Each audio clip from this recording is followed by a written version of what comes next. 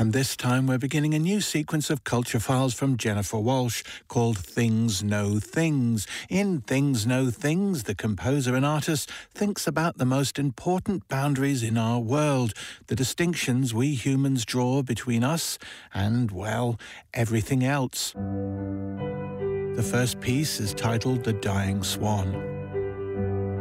The Russian ballerina Maya Plisetskaya was considered one of the greatest dancers of the 20th century, if not all time. Prima ballerina assoluta of the Bolshoi Ballet from 1960, Plisetskaya performed all over the world to ecstatic audiences. Plisetskaya's early life was extremely difficult. Her father was executed during the Stalinist purges, and when she was a child, her mother and brother were sent to the Gulag for 3 years. Despite her talent and dedication to the Bolshoi, the Soviet government considered Plisetskaya's Jewish heritage and family background highly suspect.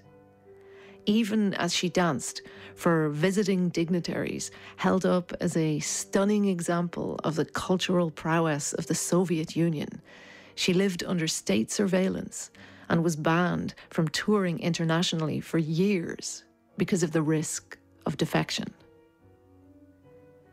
Plisetskaya created a huge number of roles and danced in many different ballets over the course of her life. Her most iconic role, however, was The Dying Swan, a solo dance piece just 4 minutes in duration, choreographed by Mikhail Fokine to The Swan from Saint-Saëns' The Carnival of the Animals. Audiences would cheer the rafters down to witness Plisetskaya perform this as an encore. You can watch a clip of Plisetskaya performing The Dying Swan on YouTube. The performance is from 1959. The image is in black and white, so we can't see her signature flaming red hair. The familiar notes of the swan play on the piano, and there she is, floating on a cloud of soft white tulle, shimmering across the stage like light on water. She moves as though suspended in liquid, arcing and rippling her body in ways most of us never could. Gravity just seems a petty irrelevance, darling. Feathers and elegance, just so far, so ballet with a capital B. But as the clip progresses, you find yourself brought into the fold of something more profound. There are details to her performance so subtle and fleeting, they're like moments from a dream. Brief, angular flicks, hints at something darker, something harder, something painful. In only a few minutes, Plisetskaya shows us the eternal cycle, but delicately, gently.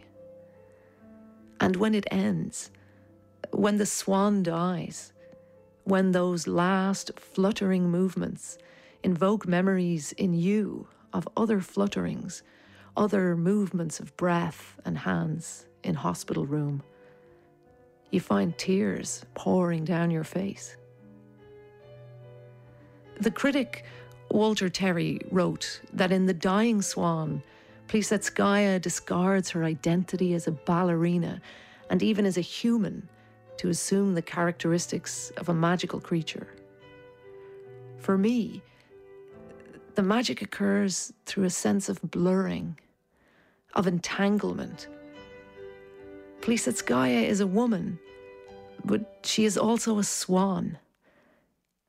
In her performance, we cannot see where humans and non-humans begin and end, only that we share things in common.